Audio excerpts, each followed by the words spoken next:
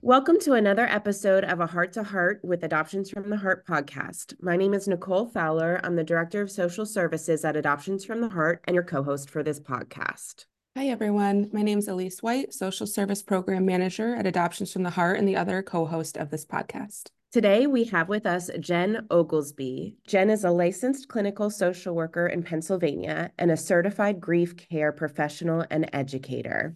Thank you for joining us, Jen, and welcome to our podcast. Thank you so much for having me. Jen, if you don't mind, would you be able to share a little bit about your background and what led you to become a grief and loss counselor? Sure. So I have been a social worker since, 2006. And I've worked in a variety of, I mostly did community-based care before I started doing clinical work. And I became licensed as a clinician in, I think, 2017. And I was not working in the grief arena, like many people who work with grief. It's not an area I think a lot of clinicians gravitate to until they have a personal experience with it and realize how valuable it is to have that support. So I've had several personal losses, but the one that really catapulted me into this work was when my sister died. She was my best friend, person, only sibling, and she had brain cancer. And that whole experience, I just realized there was so much about grief that I did not know until I lived it. And really just to try and get myself through, I started learning a lot about grief and loss. I, in typical social worker fashion, went looking for resources. So I joined groups and I, did some more therapy and I read a lot of books, and the education that I got about grief was so helpful for me. And just really understanding in a different way how much our culture, our families, our belief systems, all of it do not prepare us for navigating grief. And I became really passionate about, I started out just telling my story a lot, sharing my thoughts about grief. I really didn't plan to move into that space, but it just sort of became the air I breathed that I wanted to talk about this more, talk about the things that people don't talk about what it's really like. And then I started getting more training so that I could work with people more directly to support them. And now it's my favorite work to do.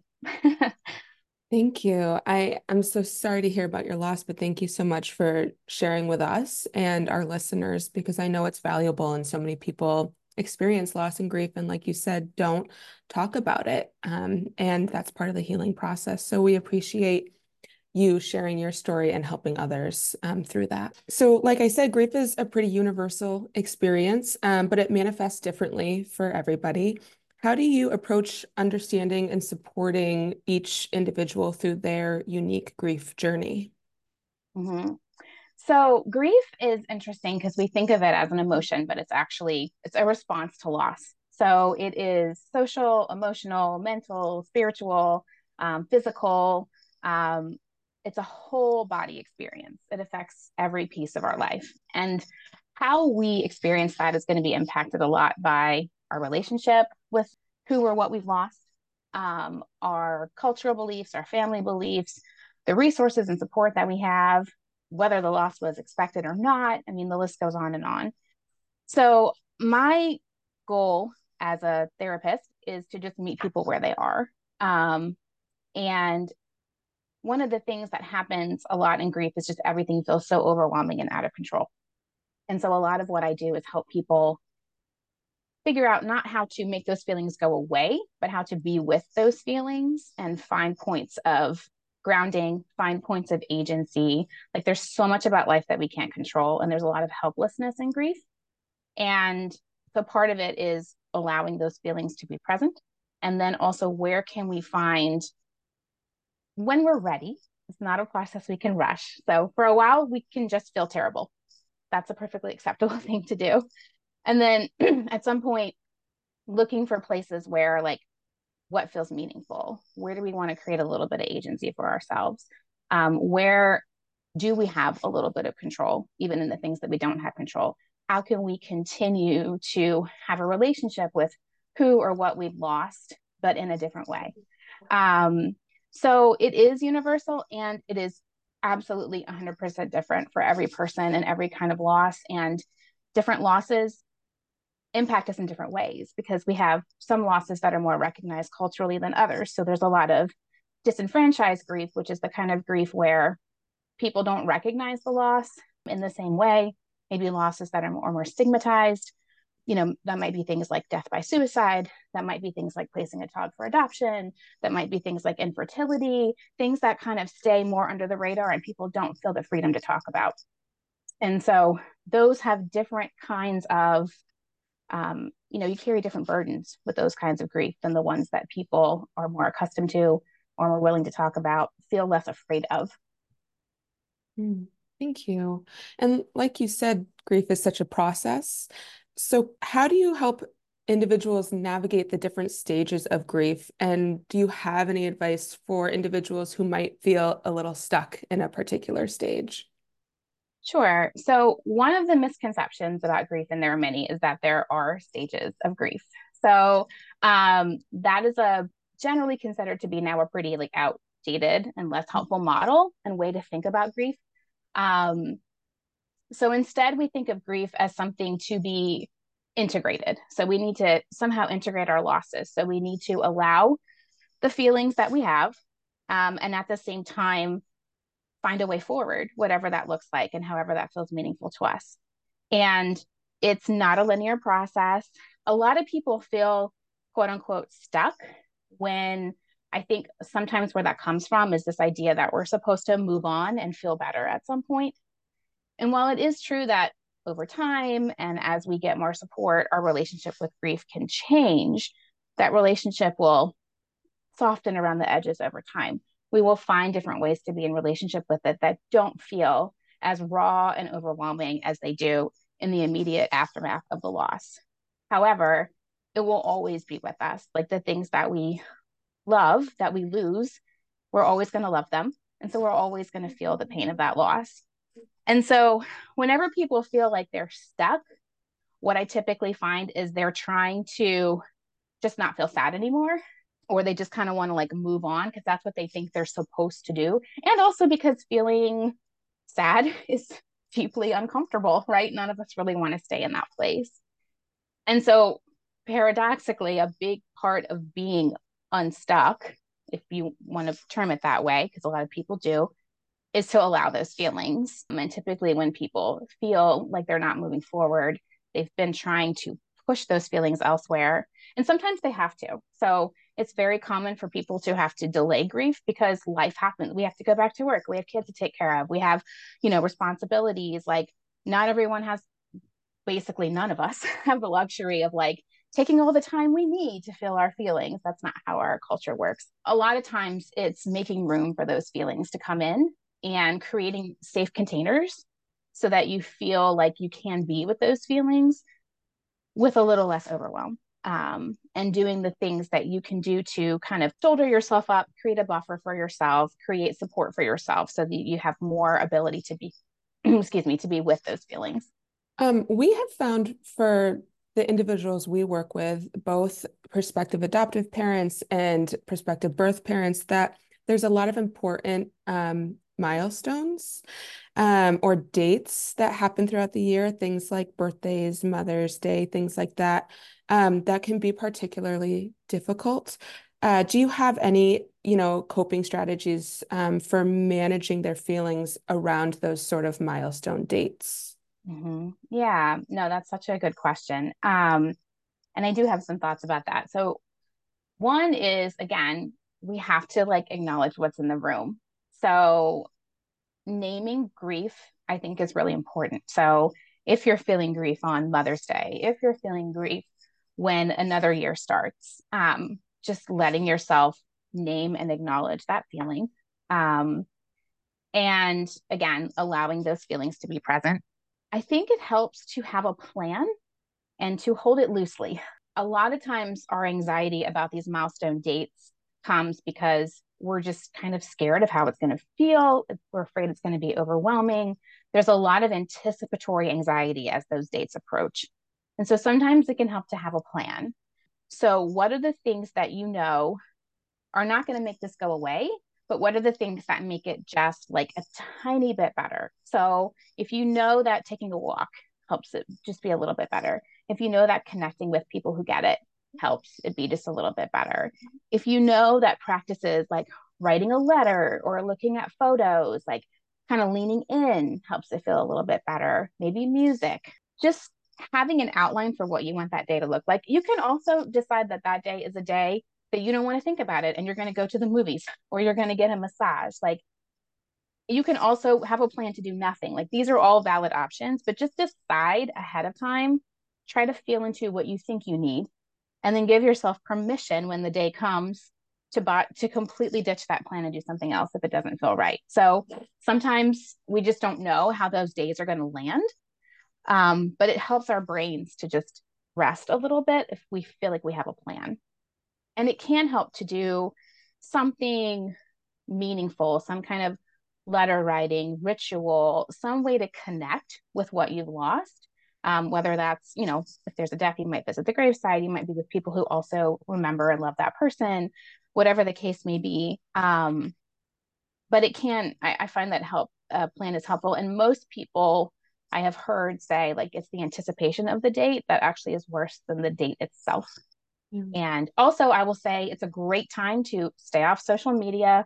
Don't watch TV. Like, don't check your email for all the Mother's Day stuff. Those kinds of things, like protect yourself. Like, there's going to be a lot out there that bombards you at the holidays and when the new year comes and all those kinds of things. And it's okay to just cocoon up a little bit and stay away from some of those messages to protect your well-being. Right. And, for the people that we work with and for any of our listeners who may be adoptive parents or birth parents, like you said, Jen, sometimes it can help to talk to other people who get it. And adoption is sort of a unique experience. And so just a reminder that we do have support groups, both for adoptive parents and birth parents. And if any of our, listeners are interested, please reach out and we can help set up some of those resources as well. Jen, how can setting realistic expectations for your own personal growth and healing positively impact individuals who may be grieving? Yeah, I mean, I think when we think about, first of all, it's often very hard to think about the future when you're grieving. So sometimes I think, a perfectly acceptable goal is to survive. Like sometimes that's a perfectly acceptable goal, particularly in early grief. Caring for your body, like literally making sure you're drinking water and sleeping and trying to eat something and those kinds of things. That might be all you can do. It's really tempting to want to like get back to life. And I think part of what setting realistic goals is taking stock of like where you are and what resources you have and what it looks like to take care of yourself through a really hard time. And it's going to take longer than you think. Grief stays with us.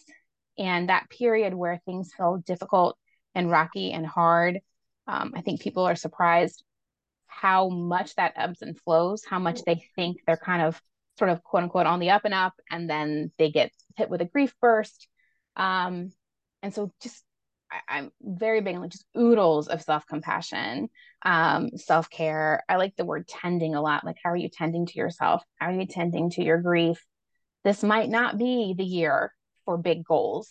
Having said that, goals can also help bring some meaning back for you. So, and I'm not really a goal person. I'm more of a intentions, what feels meaningful. How do you want to feel this year? Like if you want to feel a little more peace, for instance, what feels peaceful? Like what help, like does being in nature feel peaceful? Does listening to music feel peaceful? Find those things that bring you a little more peace. So I like to focus less on what you want to do and more about how you want to feel and what helps get you 1% closer to that. So this is all baby steps. And that's how you create like sustainable change and really leaning into the things that feel meaningful for you. So in the wake of loss, it can be really easy to like lose sight of the things that matter to us in life. So what are your values? What's most important to you in this life? And how can you lean into that just a little bit more while being incredibly gentle with yourself along the way? And I think something that's hard is a lot of people find it really difficult to take that first step in their healing process. So what is your advice for individuals who may be thinking about, seeking help, and how can grief counseling provide them valuable support? Mm-hmm. Yeah, I mean, I think part of what's hard is just when you're overwhelmed with grief, even thinking about finding resources is too overwhelming. So, if you have places like Adoptions from the Heart, like other agencies that can do some of that legwork for you and help connect you, I think that's really helpful. And I think one of the things that happens with grief is we can really isolate a lot because we feel like nobody gets it and nobody can get it. And so it feels better to just keep it. And when you talk about it sort of in the wider world, people don't get it. And so we get very accustomed to keeping it to ourselves. And there's a lot of healing to be had in just sitting down with someone who is going to be present with your pain and not try to fix it.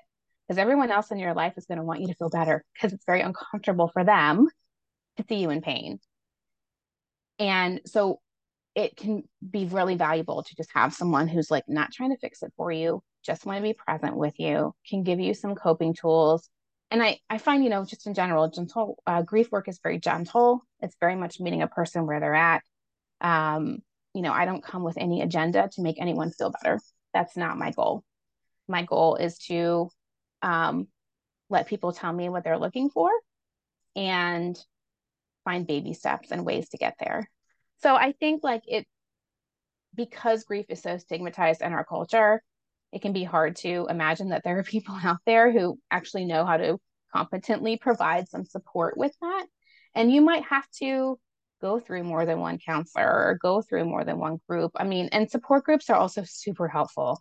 There's a lot of power in community and a lot of healing in community, particularly with grief, because it can mean the world to talk to somebody who understands something about your experience.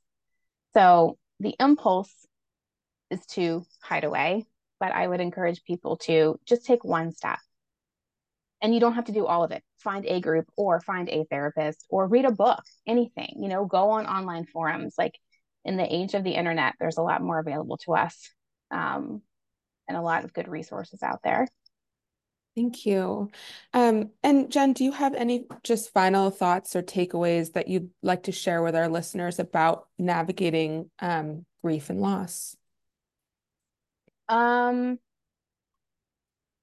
Grief is, I've said this before, but I will say it again, like it's not something that we move on from. It's something that we learn to be with, something that we learn to carry. There are ways to do that. One of the things that's overwhelming about grief is just the idea that it's going to stay with us forever. And that can be. And on the one hand, that's a truth that we have to be with so that we can allow ourselves to feel everything that comes up around that. But there is hope. It will change. It will soften. There are resources out there. And just being exquisitely gentle with yourself. And grief is a feeling process. It's not a thinking process. You can't think your way through grief. You can't do your way through grief. You have to feel your way through grief. And that's a scary thing to do. I get it. It's super overwhelming. And that's why having these containers of support with a counselor, with a support group can be so helpful because you have someone there with you to be with those feelings so that it hopefully is a little less overwhelming. And the more that your grief is unrecognized by other people, I think even more important it becomes to seek out support for yourself because we're not meant to grieve alone. We are meant to grieve in community. We are meant to have our grief witnessed, and having that grief witnessed and held by someone else is such a powerful thing and can be a really healing experience. Thank you so much, Jen, for sharing all of this information that's just so valuable for us and for our listeners, and understanding more about the challenges that come from grief and loss, and the realistic ways that they can learn to deal with some of those feelings that they're going through. I want to thank you, Jen. This information is so valuable to especially the population that we work with expectant parents, birth parents, and adoptive parents. Not always, but often adoptive families come to us after suffering loss through possible fertility issues. And I think it's important to remember when they come to us, adoption becomes plan A, but they will still continue to go through grief. And with working with expectant and birth parents who make an adoption plan, that can be a lifetime, and not putting that timeline or a specific way to get through it, like you said, or think your way through it. I think that was really helpful for us as social workers to understand the lifelong process of this grief. So I really, really appreciate you sharing that. And I was hoping that you can share with our listeners anywhere to reach you or find resources for you. So you can find me at my website, jenoglesby.com. I also have a weekly newsletter called The Comfort Corner. It's free. It's meant to help people feel seen and supported in their grief, so you can sign up there. I do provide grief counseling therapy to Pennsylvania residents, both in person and virtually. So if anyone is looking for support, I have an office in Media, and then I also provide telehealth services to all Pennsylvania residents. And I'm sometimes on Instagram at Jen Oglesby, so you can find me there as well. Thank you. Talking to you, I have a better understanding that there aren't answers, and just being there with somebody. So I really appreciate you sharing that. To our listeners, thank you again for joining us for another episode of A Heart to Heart with Adoptions from the Heart podcast. I'm your host, Elise. And I'm Nicole. Please rate and subscribe to this podcast. You can learn more about Jen and the work she does by going to her website at jenoglesby.com. It's JENNOGLESBEE.com. If you have not already, please head over to our website at afth.org for more information on our services for pregnant people, prospective adoptive parents, and professionals looking to learn more about adoption. Thank you for listening, and we look forward to connecting again soon.